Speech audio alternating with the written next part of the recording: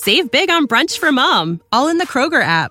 Get 16-ounce packs of flavorful Angus 90% lean ground sirloin for $4.99 each with a digital coupon. Then buy 2, get 2 free on 12 packs of delicious Coca-Cola, Pepsi, or 7-Up, all with your card. Shop these deals at your local Kroger today, or tap the screen now to download the Kroger app to save big today. Kroger, fresh for everyone. Prices and product availability subject to change. Restrictions apply. See site for details.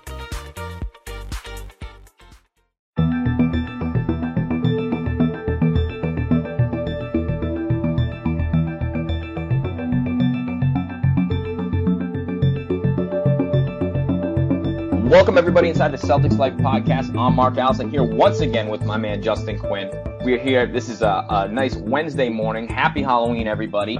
The Red Sox just won the World Series. The Celtics are coming off a pair of wins against the Pistons. Justin, what's going on, my man? Well, I am considerably more optimistic about this team's final regular season record than I was a week ago. I'll tell you that much. Yeah, definitely a little sluggish start there, but they're certainly rounding into form. We've got the best defense in the league.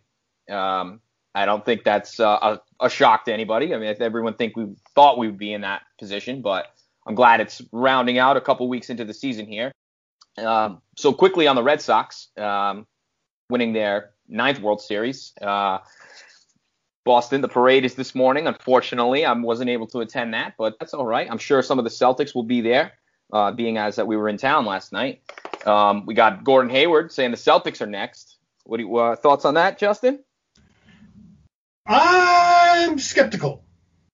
Well, I'm skeptical because even if the Celtics do win the title, the Patriots are up next, actually. Because fair. So, okay, good point. So he's mistaken one way or the other. But Red Sox, a lot of comparisons between the coaching, or in the baseball, the manager, Alex Cora, to Brad Stevens. Both good dudes that everybody likes, but also two different guys that seem to know when to push the right button. Cora was a master for the Red Sox throughout the playoffs. Everything he did seemed to work out. We kind of get that from Stevens with the Celtics. Even the years when we didn't quite have the contending team, it seemed like every time he does something, it works. I know that's not really the case, but he's certainly right more often than he's wrong. Any thoughts on that, Justin? So, I know you're not a big baseball guy here, but I'm just not a baseball guy. I know less about baseball than I do about probably even golf, to be honest. And if anyone wants to kill me for that, I'm sorry. I'm just not a baseball guy. But when I've been hearing these comparisons between Cora and Stevens, one of the things that comes to mind is Brad is known for his coaching wizardry. And I don't really I know putting who up when and having who pitch for how long, stuff like that. That's a strategy, but is there any kind of a signature strategy that Cora has that you could compare to, say, Brad Stevens after timeout plays? Well, he did some unconventional things in this postseason. So a lot of guys, there's kind of this thing with pitchers. A starting pitcher pitches and then he gets 4 days rest before he pitches again, which is why every team has 5 starters, and that's how it works out throughout the regular season and generally in the postseason. Then there's also guys that are willing to pitch on shorter rest, and guys that were, they pitch on 3 days rest, or, especially in the playoffs, when big games come up. And I think what Cora did that was different than that, he was willing. It was all hands on deck almost every single night in the playoffs. And the Red Sox struggled throughout the season with their bullpen, and that's the relief pitchers for Justin. I'm sure you know that. But I know there are 3 of you that don't listen. Just in case. So something that Cora was willing to do, knowing that he was going into the playoffs, that was the biggest thorn in the side of the Red Sox. He decided to use his starters as his relief pitchers throughout the games. Even if they were pitching the next day, it was more important to him to win the game that night than to be set up perfectly for the next day. So throwing the next day's starter in the middle of a game, and then, yeah, sure, he might have to take another day off before he can pitch again, but it was more important to win the game that night. And I think there's a lot of different things going on with pitching in Major League Baseball, people starting with relievers and putting a starter in the middle of the game. And It's a big sabermetrics thing for that thing. But I think what Cora did that was different was he just didn't care about the game the next day. It was win this game tonight. We'll figure it out tomorrow. And I don't know. To me, that was really cool. I don't know how much Brad compares to that in terms of doing things that are different. I think I like the things that Brad does, but I don't know necessarily if there's anything that sticks out that's so different that he does from other people. And we shoot a lot of threes, but so does everybody else. Well, one thing that I did catch from all the World Series stuff actually is relevant to my interests in that there was this video of Magic Johnson and Larry Bird talking about their historic rivalry, as it were, before the game. Would you think about that video? Yes, that was cool. And they had another night. They had Belichick did the intro. For a Patriots fan, that's Patriots born to me. MJ and Bird though was awesome. I was actually I didn't see it coming. I didn't know that it was coming, and when I saw it before the game, I was excited. Obviously, it makes sense. And Magic Johnson is ownership of the Dodgers, or at least part of the ownership team. I think he might be even the majority owner. But Larry, it was cool to see them digging at each other. And Larry, he didn't, obviously Larry's been a big part of the Pacers for the last 20 something years. But he's still ours. Yeah, exactly. And Magic made it that way too. He says, "Oh, you're because it was the Red Sox." He said, "You're usually green and white," And then they were arguing about the hardwood and the bad, comparing the two. It was definitely a cool thing. And I don't know if they may have released that they were going to do that beforehand, because I know they did with Belichick, but I didn't see it coming, and definitely was a pleasant surprise.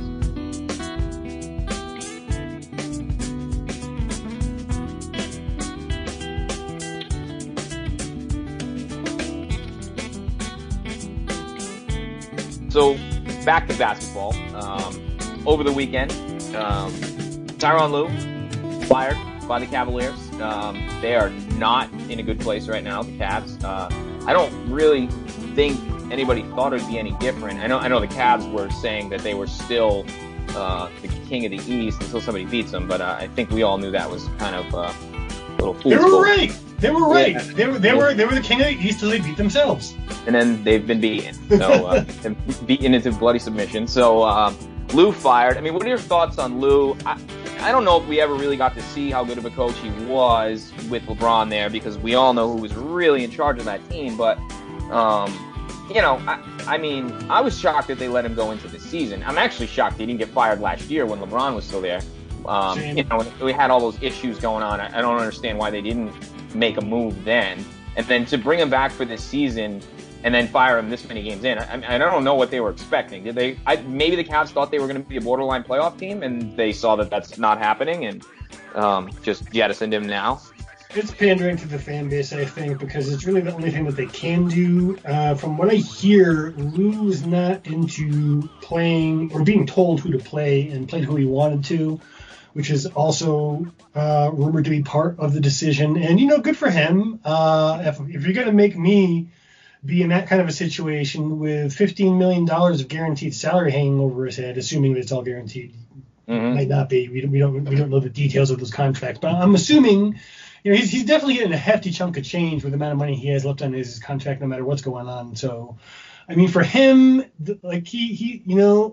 Larry Drew, the assistant coach that they are trying to get to take up his mantle, is taking a very similar tack. And considering who we're talking about with Dan Gilbert being the owner in question, one of the NBA's worst owners, I think it's probably the right way to be dealing with it for both of them, because now we have Ty Lue, who won't have to basically be remembered for having a horrible record this season. His win-loss total will stay much better than it would have had he stuck out the whole season. Right. So he'll have a much better resume, as it were, if he ever goes looking for a head coaching job again, which I don't think is out of the question. It's going to be an uphill battle for him, I think, just because of that nebulous, we don't know what kind of a coach he really is. But he might get another retread, and this, I think, actually helps his case. And, some love for former Celtics committee. Used to be an associate coach for us. Larry Drew, I believe he coached under What's his face in Milwaukee? Jason Kidd? Yeah, sorry, I have a mental block still. Yeah. And he clashed with him there. Mm-hmm. So he's not, he wants to coach too, and I think that the situation for him is if he just takes on an interim coach this season, they can basically fire him at any time should they not like what he's doing, which is not out of the question. It would be a little bit ridiculous, but we are talking Dan Gilbert here. It's not going to improve his chances of getting a head coaching job to add a bunch of losses to his resume, and they're not probably going to give him very much freedom if what I've been hearing about Ty Lue is true. So in that situation, I think he's making the right decision. Probably they're just going to bring in some other retread, which could bring us to another point of interest. I know where we're going, yeah. It's probably the only coaching job this person could possibly get in the NBA, and he would deserve it. That would be one Rick Pitino. What are your thoughts about him? This is wild. And I thought we were finally rid of this guy, with all this stuff coming out of Louisville, and it's like, how could you have the... Yeah. I mean, I suppose I figured he would end up back in a college job, but at a small school somewhere or something, like a team that really has nothing to lose and everything to gain by having a coach that, I mean, obviously he was a good college coach, but how cool would it be? We already despise the Cavs as it is. So how cool would it be? Rick Pitino was their coach. We could just pile it on.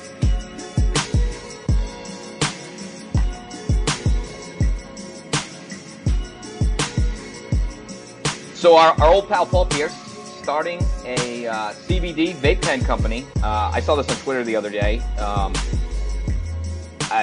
Thoughts on cannabis use as medicine in the NBA? Well, it's definitely medicine. I mean, this shit works. It's legal in every part of Canada, which we have a team in the NBA in. It's completely legal there in every single way you want to use it, whether it's for medicine or for fun. And in, I think it's 26 states now, medical marijuana or cannabis or whatever you want to call it is also legal. So more than half of the states in one entire country that the NBA is in is okay with this. I really think it's time, particularly with all the people, not just for the Celtics. There's I wrote an article on this pretty recently about how Don Nelson is doing it. Glenn Big Baby Davis is involved in a marijuana dispensary that almost got himself put into jail.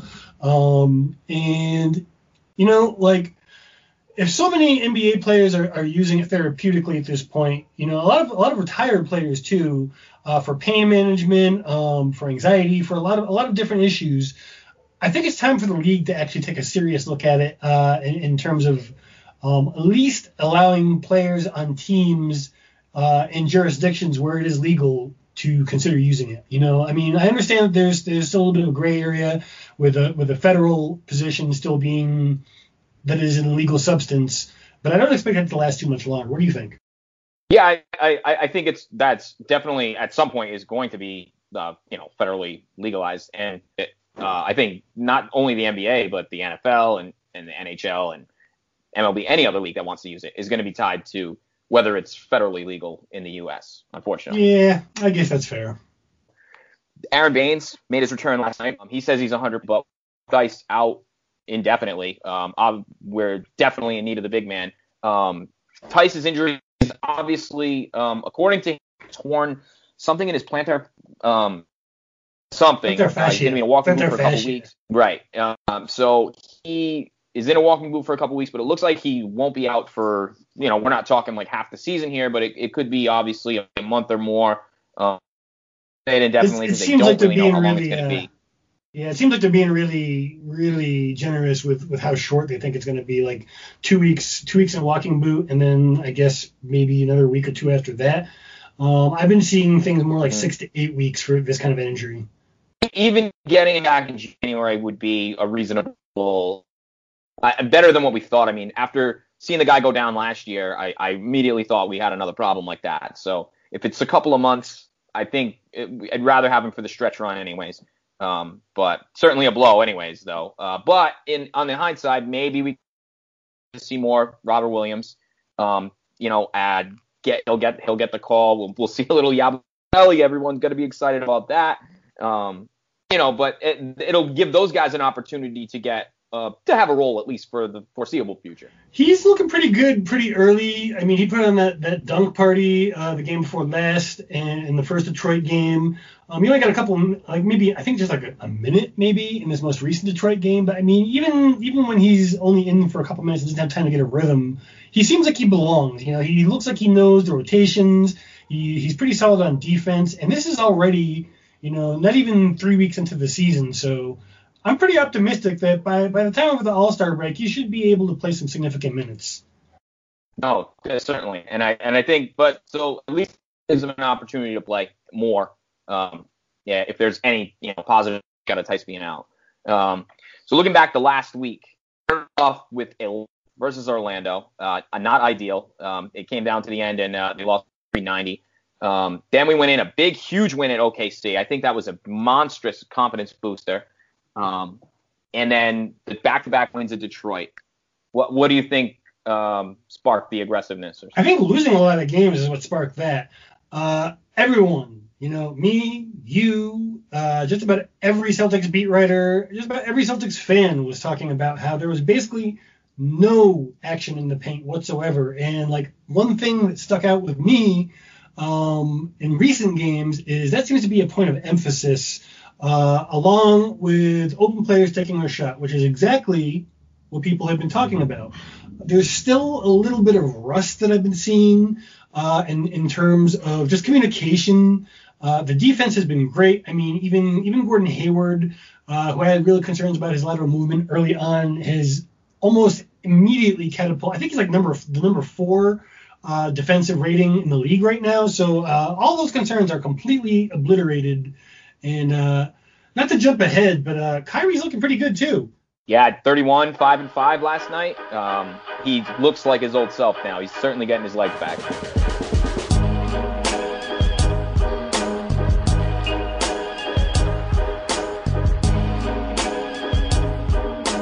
What do you think about the close games that we've had? We had a couple of blowouts, or a blowout with the first Detroit game. The OKC game was kind of closer really than ended up looking at the end. And this Detroit team, it's kind of hard to gauge exactly how back the Celtics are. I mean, they look really good, and Detroit and to a lesser extent Oklahoma City should be good teams, but Detroit is doing much better than we anticipated, and Oklahoma City is doing much worse than we anticipated. So I don't know. What do you think? Do you think that we're getting ahead of ourselves by proclaiming that the Celtics are quote unquote the Celtics, or are you seeing anything that still needs work?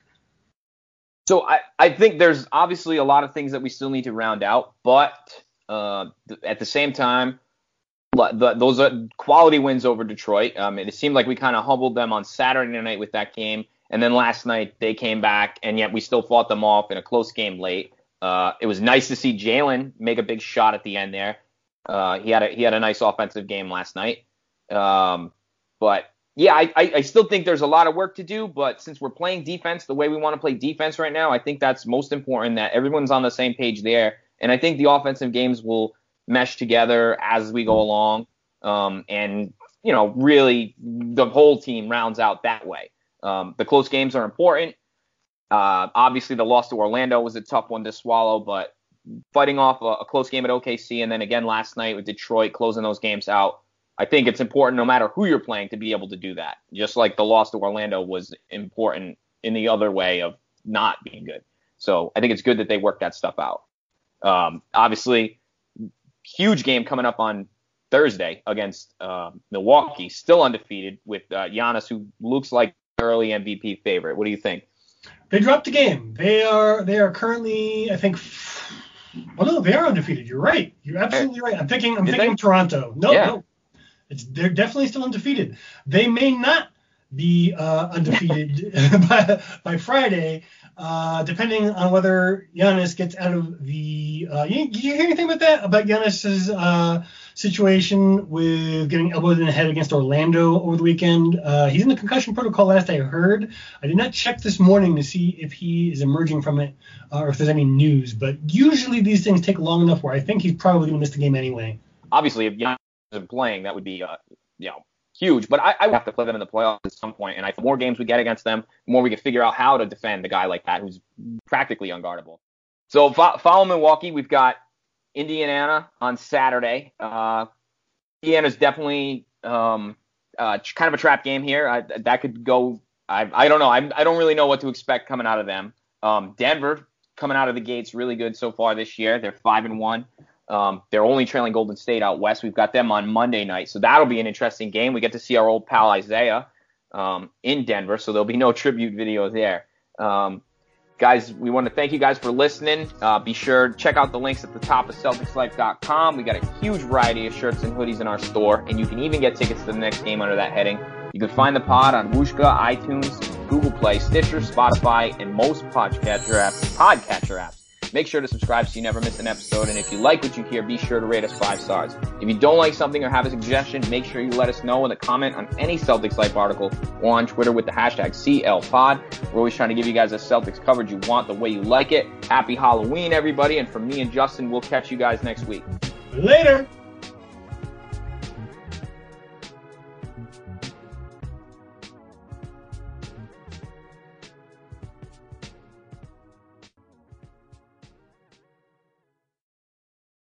Save big on brunch for mom, all in the Kroger app.